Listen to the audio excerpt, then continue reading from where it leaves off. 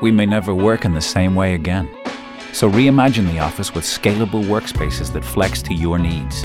Design-led interiors and world-class IT. Iconic offices have reinvented the future of working, so you don't have to.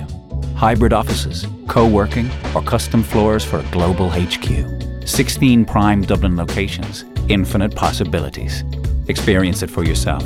Visit iconicoffices.ie to reimagine how working can work for your business. Now on Documentary on News Talk, producer Shane Hannon brings us back to the extraordinary Apollo programme that landed men on the moon and the Irish links to that one giant leap for mankind in Picking Up Some Dust.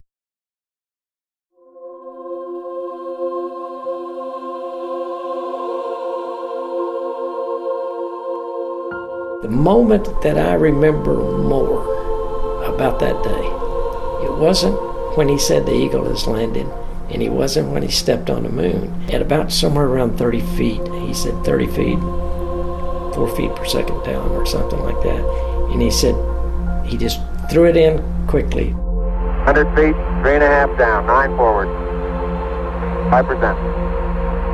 185. Okay, 75 feet. Guys looking good, down a half. 6 forward. 60 seconds. Lights on. 6. Down 2.5. Forward. Forward. 40 feet, down 2.5. Picking up some dust. Picking up some dust. And when he said that, it still sends chills. When I think of that, it dawned on me. We have 2 guys in this spacecraft with an engine that's hitting the lunar surface and blowing dust out. And I said, we're going to land. We're going to land. 30 feet, 2.5 down. Straight shadow. 4 forward. 4 forward. Drift into the right a little. 20, down a half. 30 seconds. Forward. Good. Ready?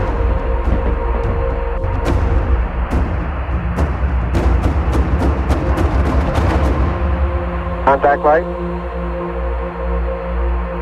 Okay, engine stop. ACA at a detent. Mode control both auto. Descent engine command override off. Engine arm off. 413 is in. We copy you down, Eagle. Houston, Tranquility Base here. The Eagle has landed. Roger, Tranquility. We copy you on the ground. You got a bunch of guys about to turn blue. We're breathing again. Thanks a lot. Where were you at 9:17 p.m. Irish time on Sunday, July 20th, 1969? You may be one of the unlucky ones, a bit like myself, not yet alive to witness Neil Armstrong and Buzz Aldrin's landing at the Sea of Tranquility. My own interest in that first landing on the moon grew through stories from my dad, that as a 13-year-old in County Galway, he watched the grainy landing on television and the famous One Small Step by Armstrong 6.5 hours later. The voice you heard at the beginning was that of Jerry Griffin, a former NASA flight director and one of those back in Mission Control in Houston, anxiously awaiting word of touchdown. There are many fascinating Irish links to the Apollo Moon programme, which we'll explore over the next while. It was an endeavour conceived, after all, by a certain John F. Kennedy from Wexford, as Griffin explained when we sat down for a chat in the Texan Hill Country. When I first heard Kennedy make the speech, he made a first speech to Congress and then at Rice. In that speech, he essentially kind of said the same thing. I thought, I'm not sure we can do that fast. Of course, I didn't know much about, I knew a lot about airplanes at that point. I didn't know a lot about rockets and where we were in the progression, but I knew it sounded fast, and I wasn't sure we could do it. But why, some say, the moon? Why choose this as our goal? And they may well ask, why climb the highest mountain? Why, 35 years ago, fly the Atlantic? Why does Rice play Texas? We choose to go to the moon. We choose to go to the moon.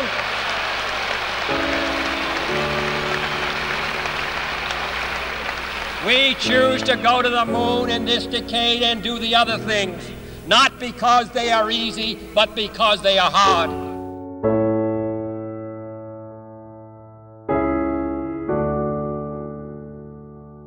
When Kennedy made that speech at Rice University in September 1962, he wasn't to know he would never live to see the realisation of Project Apollo. Ultimately, 12 American men walked on the surface of the moon on 6 landings between Apollo 11 in 1969 and the Apollo 17 mission in December 1972.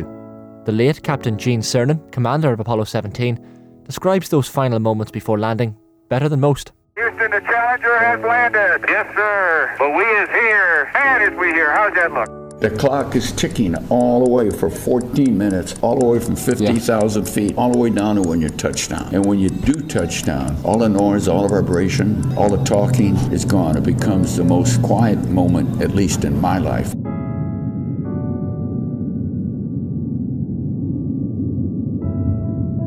As the dust cleared, we were looking out the windows, seeing what has never been seen with human eyes before. There's a real philosophical aspect to it. It's very philosophical. Involuntarily, you're looking at gauges, you're listening, you're concentrating, you're looking at the landing site, but the Earth is just staring you in the face. Unbelievable. I landed on the moon, I lived on the moon, and I drove a lunar rover and ended up to be tabbed the last guy to walk on the moon. That last footprint, the flag, and Tracy's initials are there, and someone said, how long will they be there? I said, forever, however long forever is. The Apollo 17 mission was a particularly memorable one for Irish space commentator Leo Enright. He witnessed the launch of that flight from Cape Canaveral in Florida, with his interest in all things Apollo fuelled by the Stanley Kubrick classic, 2001: A Space Odyssey. Next thing that really impressed me, that stuck in my mind and gave me the moon bug, was 2001: A Space Odyssey. That came out at about the same time as Apollo 8, and in those days in Dublin we were very advanced. There was a cinerama near Amiens Street Station, and it was stunning to watch the opening sequence of 2001 in full cinerama, the Earth rising behind the moon.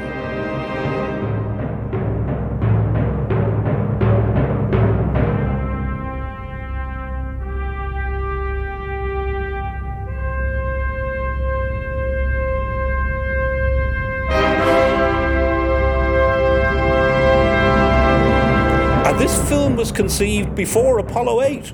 So really it was a case of life imitating art to an extent. That captured me big time. And so I decided kind of there and then that I wanted to witness men going to the moon. The permission I needed was from my schoolmaster, because I was still at school. It was actually the year I was doing my leaving cert. So the school went absolutely ballistic when I announced that I was going to spend 3 weeks in America at Christmas time, just when I was supposed to be getting ready for the mock leaving cert. So there was a bit of chaos at school, but they eventually relented. I had already been writing regularly to NASA because in those days you didn't go online to see the pictures. You wrote to NASA, you put a stamp on the envelope, you posted the envelope to America. It took 2 weeks for the envelope to arrive at NASA, and then it took 2 or 3 weeks for another letter to come back with the pictures that you requested. And so what you now do on a website, clicking on a picture, took over a month, the best part of 6 weeks back in those days. Even back in those days, as a teenager, Enright had the presence of mind to record his own build-up and reaction to the Apollo 17 liftoff on a cassette tape in real time. The only night launch of the Apollo program, the Saturn V rocket lit up the Florida sky, waking up the resting alligators in the swamps that surrounded Launchpad 39A at Kennedy Space Center. This is his original recording, with added commentary from the earlier Apollo 11 launch. The spacecraft will ease its way up, gradually at first, and then speed up to a speed which makes it capable of achieving an orbit around the Earth approximately 200 kilometers above Cape Kennedy. Past T-minus 60. 55 seconds and counting. Neil Armstrong just reported back. It's been a real smooth countdown. We passed the 50-second mark. Power transfer is complete. We're on internal power with the launch vehicle at this time. 40 seconds away from the Apollo 11 liftoff. All the second stage tanks now pressurized. 35 seconds and counting. We are still go with Apollo 11. 30 seconds and counting. Astronauts report it feels good. T-minus 25 seconds. 20 seconds and counting. T-minus 15 seconds. Guidance is internal. 12, 11, 10, 9. Ignition sequence starts. 6, 5, 4, 3, 2, 1, 0. All engine running. Liftoff. Go. We have a liftoff. 30 go. Past the hour. Liftoff. Go. Tower cleared. Wow. Neil Armstrong reporting the roll and pitch program, which puts Apollo 11 on proper heading. Wow. Plus 30 seconds. Go. Roll complete and the pitch is programmed. We were very, very close. So the rocket, when it did take off, the impact was literally that. It was the impact of a wall of sound hitting us. The ground began to shake. And of course, the sky lit up like I've never seen before. It was an amazing sight to watch a Saturn V rocket take off. And it's still just balanced on a pillar of fire as it slowly climbs into the sky and you get hit by this enormous wave of sound.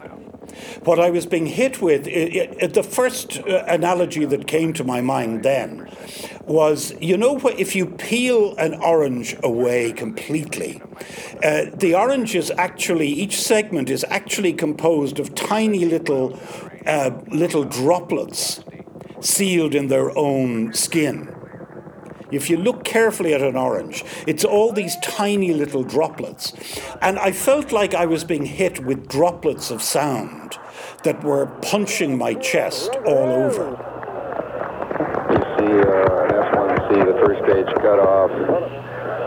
S2 has ignited, we can confirm. And the thrust looks good. All engines, all sources show the second stage is burning perfectly. Nearly all of NASA's astronauts selected for Apollo were test pilots or aviators with the US Air Force or Navy. But on board Apollo 17, Harrison Jack Schmitt was about to become the first professionally trained geologist to set foot on another world. A lot of my friends from Caltech had gone into the rocket industry. And I had not paid a lot of attention to that. I was a geology student and working on, headed for my PhD in geology. And I was living with a farm family in Western Norway, working on some geological problems there. And every evening I would listen to the Voice of America coming out of Tunisia, as I recall. Willis Conover had a program called Jazz from A to Z. Good evening. Willis Conover in Washington, D.C. with Music USA, Part 1. The Voice of America presents The Big Bands. Tonight, Benny Goodman.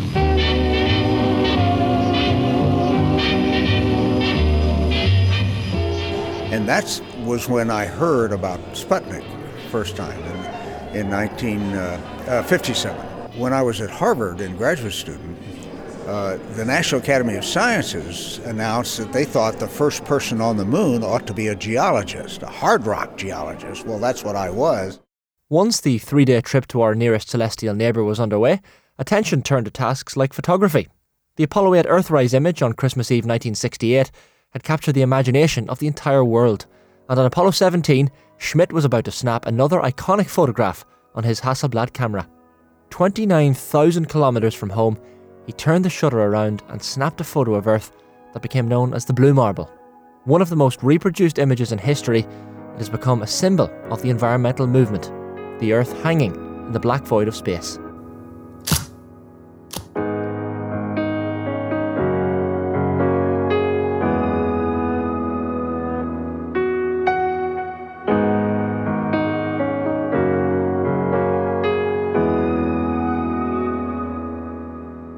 Once I knew what our flight plan was and that we'd be on the way to the moon and have 3.5 days just basically to take care of a variety of operational procedures, check out the lunar module and the like, but there was going to be a lot of downtime.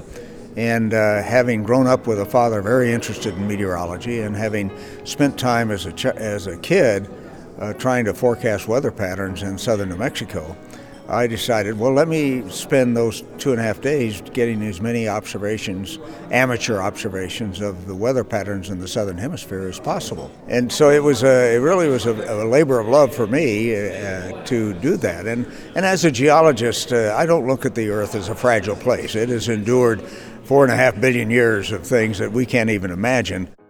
It was he and Commander Gene Cernan who would ascend to the moon's Taurus-Littrow Valley, and as we sat down for a chat in Mitchell, Indiana, Schmidt told me about that place they called home for 3 days on the lunar surface. Taurus-Littrow, from a human perspective, is a very beautiful place. It's a valley deeper than the Grand Canyon of the Colorado in the United States.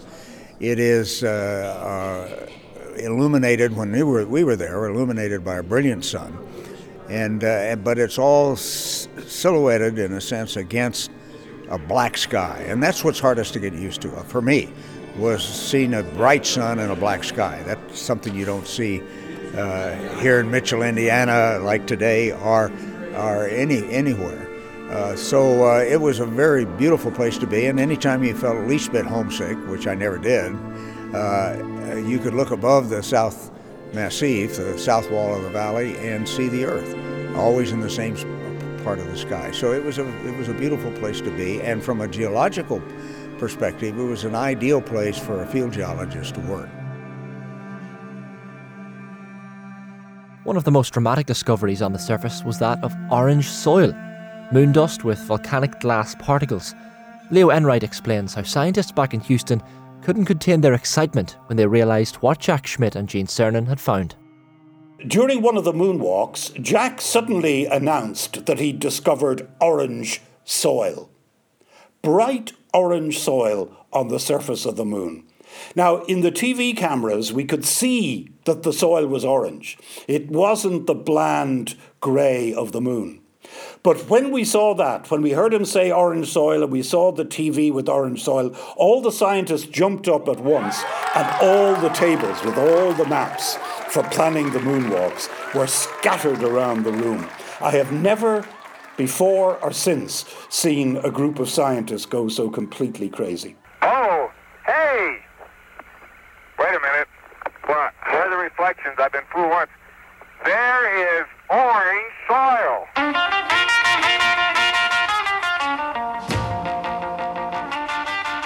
Well, don't move it till I see it. It's all over. Orange! Don't move it till I see it. I've stirred it up with my feet. Hey, it is! I can see it from here. It's orange. Wait a minute, let me put my visor up. It's still orange. Sure it is. Crazy. Orange. Ireland played its part too in analysing some lunar samples. We had our own hidden figures, like Hilary O'Donnell, Emer Key and Dina Malloy from the Dublin Institute for Advanced Studies, who were among those who took part in Apollo research. Doctor and physicist Percy McCormack went to national school in Sutton in County Dublin and grew up in both the capital and in Limerick. He began his research career at Trinity College Dublin with an interest in fluids, which would lead to important work on the design of the rocket engines for the Apollo moon landings. Every country in the world, including Ireland, received a Goodwill moon rock from both Apollo 11 and Apollo 17. You can even hear the Apollo 17 astronauts' thought process in deciding which rocks should be the chosen ones. Jack has picked up a very significant rock, typical of what we have here in the valley of Taurus-Littrow. It's a rock composed of many fragments of many sizes and many shapes, probably from all parts of the moon, perhaps billions of years old. But a rock of all sizes and shapes, fragments of all sizes and shapes, and even colors that have grown together and become a cohesive rock, outlasting the nature of space, sort of living together in a very coherent, very peaceful manner. When we return this rock, or some of the others like it, to Houston, We'd like to share a piece of this rock with so many of the countries throughout the world. We hope that this will be a symbol of what our feelings are, what the feelings of the Apollo program are, and a symbol of mankind that we can live in peace and harmony in the future. People wanted a look too. A small fragment of Apollo 11 moon rock was put on display in Dublin in February of 1970, and more than 4,000 people showed up in just a few hours at the United States Embassy building in Ballsbridge. Unfortunately, a display sent here from the Apollo 11 mission was forever lost in a fire at Dunsink Observatory in October 1977. David Moore, editor of Astronomy Ireland magazine and founder of Astronomy Ireland. There was a piece on public display in Dunsink Observatory, and unfortunately there was a major fire. One wing of the 200-year-old building was completely destroyed. The pictures show it's just a pile of rubble afterwards, and that's where the moon rock was. So the ash and the debris apparently was moved to the nearby Dunsink tip. People later realised when collectors started looking for bits of moon rock that the piece could be worth millions of dollars. So it was almost worth sifting through an entire tip to look for a tiny piece of moon rock. But given that it was encased in, I think it was Perspex plastic, that doesn't bode well for a fire not destroying it completely. So there's certainly some atoms, molecules of the moon in Dunsink tip. The story died away with history, and people in my era do remember it. I remember the fire and may have heard about the moon rock story, but it hasn't really come to prominence in recent years. Given that it's a bit of an esoteric story, you aren't going to sift through an entire tip and find a small piece of moon rock. It's going to be, I'm sure, highly fragmented. Probably, even if it wasn't broken up by the intense heat of the fire, then I'm sure it was during the process of excavating all that rubble and dumping it into a tip. Luckily, no one was hurt in the fire at Dunsink. However, a tragic inferno 10 years earlier had almost ended America's journey to land men on the moon before the Russians. It was January 27th, 1967, and the unmistakable voice of Jules Bergman on ABC News informed the nation. It was all over in one stunned, horrifying second. Astronauts Gus Grissom, Ed White, and Roger Chaffee, the prime crew of Apollo 1, our first manned Apollo flight, at T-minus 10 minutes in a simulated countdown for the flight at Cape Kennedy. It was 6:31 p.m. Eastern Time last night. After delays caused by minor problems, they'd reached the climactic moments of the countdown. Plugs out, the spacecraft was on its own internal power, disconnected from Pad 34's electrical supply. Apollo's instrument panel with hundreds of gauges, switches, and dials was in front of them. As the count progressed, each crewman flicked switches. Then they got into a hold, and suddenly the moment of death. An electrical spark apparently shot out and ignited the 100% oxygen in the cabin that they were breathing as in a real spaceflight. Their faceplates were down, Apollo's hatch sealed. On closed-circuit TV screens 218 feet below in the blockhouse, horrified engineers watched the burst of flames and smoke envelop Grissom, White, and Chaffee. They heard their last words of shock and surprise. It was over in an unbelievable microsecond. The flames enveloped Apollo 1, burning the couches, charring the spacesuits. The crewmen never had a chance. I could hear enough to get fire out of it and get us out of here, and it was not pleasant. It didn't take long and it was probably my years in the Air Force where I had been with guys in the morning and they were gone in the afternoon because of a crash or an ejection gone bad, out of a burning airplane or something. And you build a certain scar tissue that while you're still saddened and shocked and all that, you got to work through it. And that kind of kicked in for me. I didn't, at that point, particularly in those first day or two afterwards, I tried to avoid the sadness piece of it. And A, find out what happened, B, what are we going to do? The fire may have saved the program. I hate to say it that way because it doesn't always come out right, but the spacecraft needed improvement. And some of the systems and even the strategy, 100% oxygen versus more an air-like mixture, that we should have a hatch that opened out instead of in. some way to get out of it in a hurry. So it we stopped and improved, and we had a much better spacecraft to go to the moon. And if that accident had happened, say, at the moon or close to it, we just never would have heard from them again. It could have killed the program right there, stopped us. So I hate to, is a terrible price to pay, but we learned a lot from it, and we're able to, I think, make a better spacecraft and go on to the moon. The youngest of the 3 Apollo 1 astronauts killed in that fire was Roger Chaffee, at just 31 years of age. His wife Martha was 29, and his death left her to raise their 2 young kids, Cheryl and Stephen. I met up with Martha in her new hometown of Santa Fe, New Mexico, and it was clear her emotions remained strong. Over 5 decades on from the day her neighbour and the future Apollo 11 astronaut Michael Collins came to her door to tell her her husband had been killed. I thought it couldn't be Roger because he wasn't flying. That would be my first indication that something was wrong. And then Mike Collins came to the door. I knew, and I told him, I said, Mike, I know that you're going to have to tell me. And then I said, I got to tell my kids. And I took them back to the bedroom. How do you explain to a 9-year-old and a 6-year-old, that the dad's not coming back? It's hard. It was hard. We threw roses into a pond for all the women and the men. I think it was a sunflower or something to take down as we were leaving. And I sat there, and Cheryl went up and put it in the lane. She said, I miss you, Daddy. It just hit me good. The commander of the Apollo 1 crew that perished was Gus Grissom, a country boy from rural Indiana and already a veteran of 2 spaceflights. He had been touted in the astronaut office as a likely favourite to become the first to walk on the moon, until that fateful fire that ended his life and that of his crewmates. Speaking to me in the family home in Mitchell, Lowell Grissom recounted the day he heard the news that his big brother had died.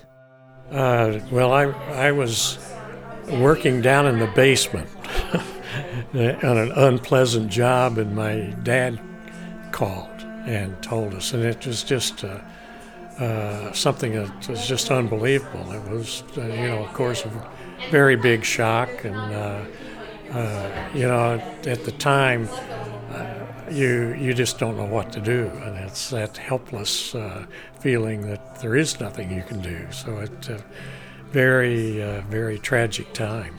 I think he would like to be remembered as a hard-working, dedicated patriot. He really was a patriot. He had thought about maybe quitting the astronaut program and going to Vietnam to fly with his buddies. And of course, NASA wasn't very open to that suggestion, but I think he would like to be remembered as a very qualified, efficient pilot and astronaut and a patriot. Tragedy, like that which befell the crew of Apollo 1, was a further reminder that life was tough for the families of Apollo astronauts. Amy Sue Bean is the daughter of the late Apollo 12 astronaut Alan Bean, the 4th man to walk on the moon. We sat down in her conservatory in Boerne, Texas, a northern suburb of San Antonio, and she told me families had to put any fear out of their minds. Every time there was a launch, we would go to somebody's house if we weren't at the launch. And we always had a tradition of doing a potluck at Splashdown. At the crew, each family would go to different crew members' wives' homes for the Splashdown to watch it, and then they'd always have. I wouldn't. I was a child, but they'd have a glass of champagne, and so it was an exciting time. And each mission during that time was very successful. And so we had a lot of confidence, I think, as families, that we didn't feel scared, because every time, whether it was Apollo 7, whether it was Apollo 8, then 9, 10 was in May, and 11 in July, and then, of course, Apollo 12 was in November, every one of them had been successful. So I think that gave us a good sense of security. And, like you had mentioned, my best friend is Tracy Cernan, and her dad went up on Apollo 10, which was May 69. So I spent a lot of time at her house then and with him, and so because I knew that he had come back safe, because I had seen him do things that it just, like I said, it seemed like, well, that's what we should do, and now this is my dad's turn to go up in space. I think it was harder on the wives, they had to pick up the pieces and take care. We were proud of our dads, and that we knew he was working and doing what he loved. And when they were home, they were very loving and attentive, as much as they could be. And they were, especially Gene.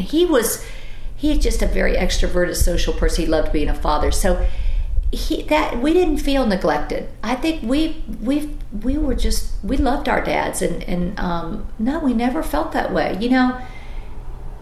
We knew they just had a job to do and a duty. I think that says a lot. When your family is a military family, you have a duty. Not only as a family member, like I said, but your dad does. So you're okay with it. And you got to remember, people were going off to Vietnam then too. And a lot of Navy pilots, and our dads were both Navy pilots, and gosh, they were gone for years and sometimes getting shot down or getting imprisoned. So we felt fortunate that our dads were home on the weekends. Bean's father landed on the moon's Ocean of Storms on Apollo 12 just 4 months after the historic first landing on 11. The interest in the missions undoubtedly waned in the public eye as flights to the moon became seemingly more and more routine, even after the near disaster and successful failure of Apollo 13. The man tasked with leading RTE's coverage of Apollo 11 was the broadcaster Kevin O'Kelly, who Leo Enright remembers fondly. Everybody who was alive at that time remembers where they were when Neil Armstrong stepped onto the moon. A lot of people in Ireland, of course, were sound asleep because it happened at 3:56 a.m. Irish time in the morning on July 21st. Not July 20th. If you Google when Neil Armstrong stepped on the moon, they'll say July 20th because they go by American time. It was July 21st, of course, in Ireland. Everybody was riveted by this, and the way to tell that, really, is that many, many years later, I took over Kevin O'Kelly's desk in RTE.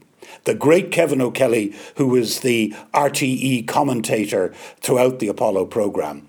And when I opened the drawer, the big drawer at the bottom of his desk, all the letters flooded out. It was absolutely filled with letters, and they would make your heart weep. The passion of people, most of whom were saying to him very simply, "Thank you for explaining something to me that I didn't understand and was a bit frightened about."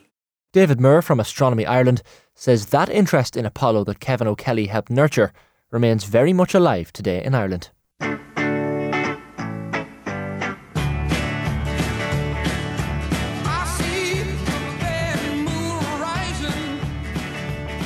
We've had various Apollo events over the years when, every decade's celebration anniversary comes up.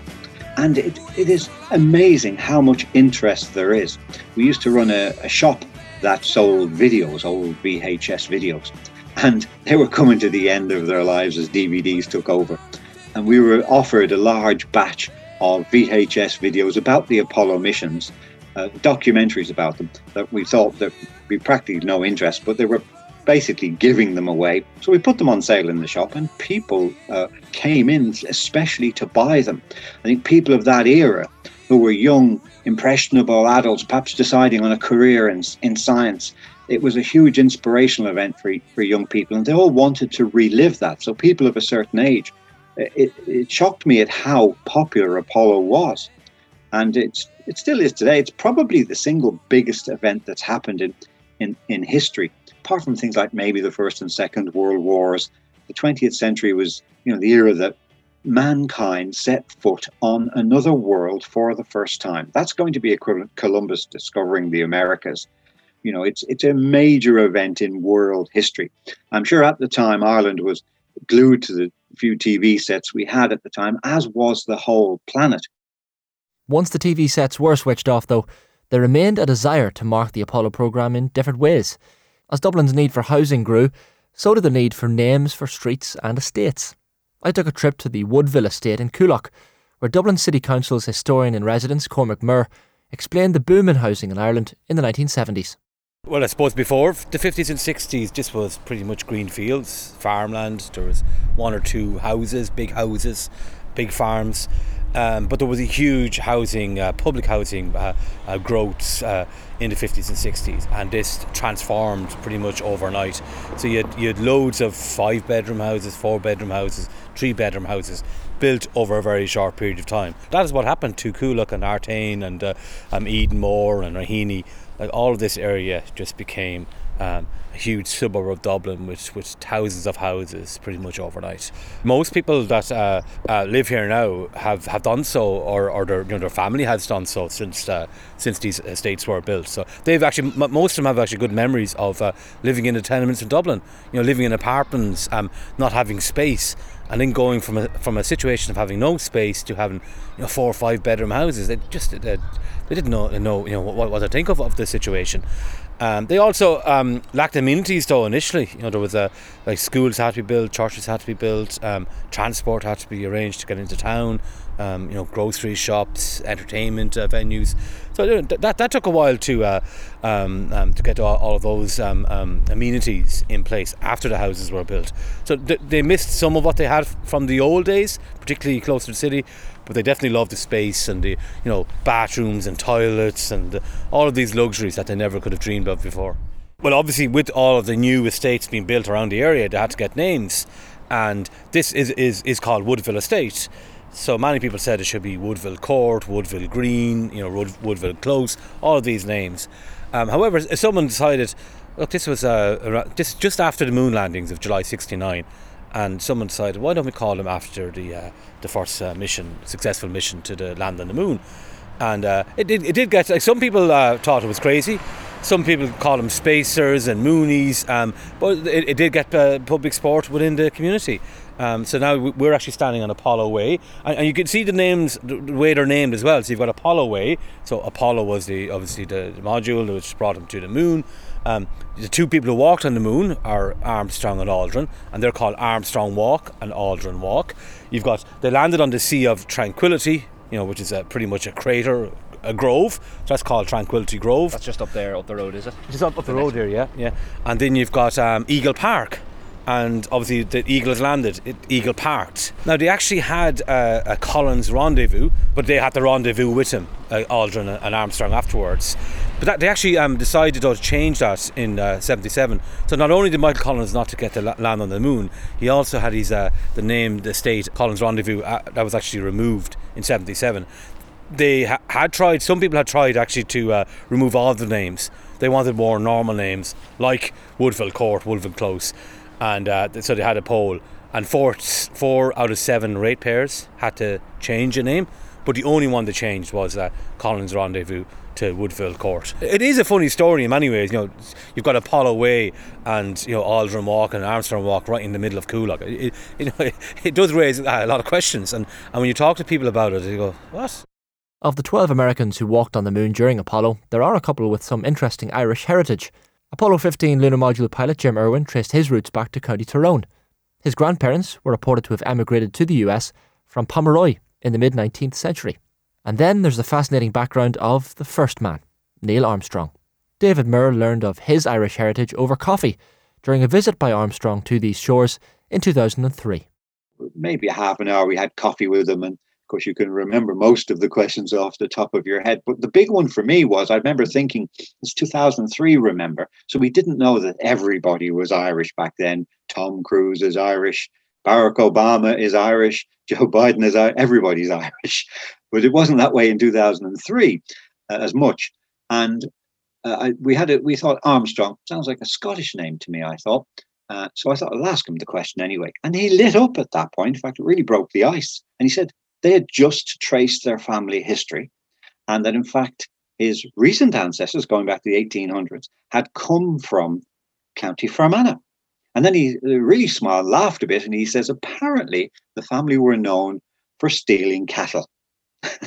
So I give a lot of talks in schools, and it delights me to tell the kids who have certainly learned about Neil Armstrong that, the first man on the moon was Irish, and he was descended from ancient Irish cattle rustlers.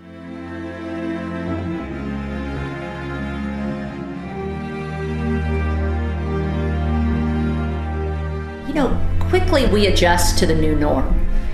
Quickly we adjusted to people going into space. Quickly we adjusted that men walked on the moon. Quickly we adjusted that the shuttle would go up and come back, right? Quickly we adjust that people are living on the International Space Station every day for years.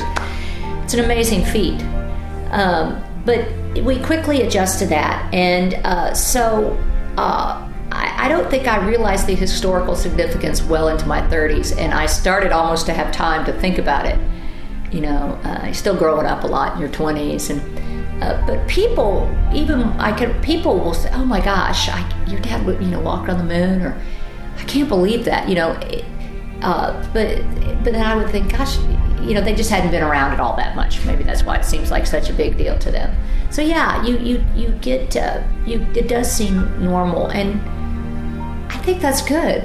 I think that's good that exploration and space flight becomes normal, just like driving a car. It's certainly not as safe, it's certainly a lot harder and will continue to be. But I think it's one of the great things, I think, in a way, that we did make it look easy. When I look at the moon, I definitely think about him more.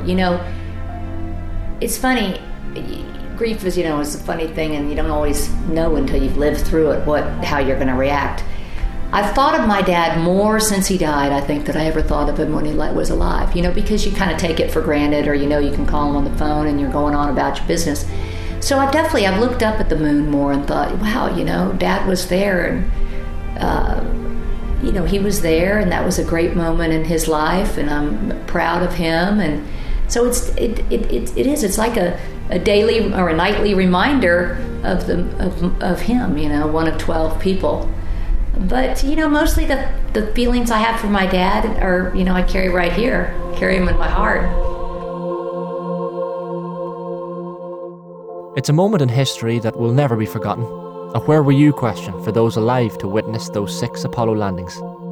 Those 12 men that walked on the moon, and others who orbited, have told their stories now. Now it's time for the next generation, for a return to the moon, for the first woman on the moon, and eventually for trips to Mars. Who knows? We may even someday get to see an Irish tricolour left in the lunar soil.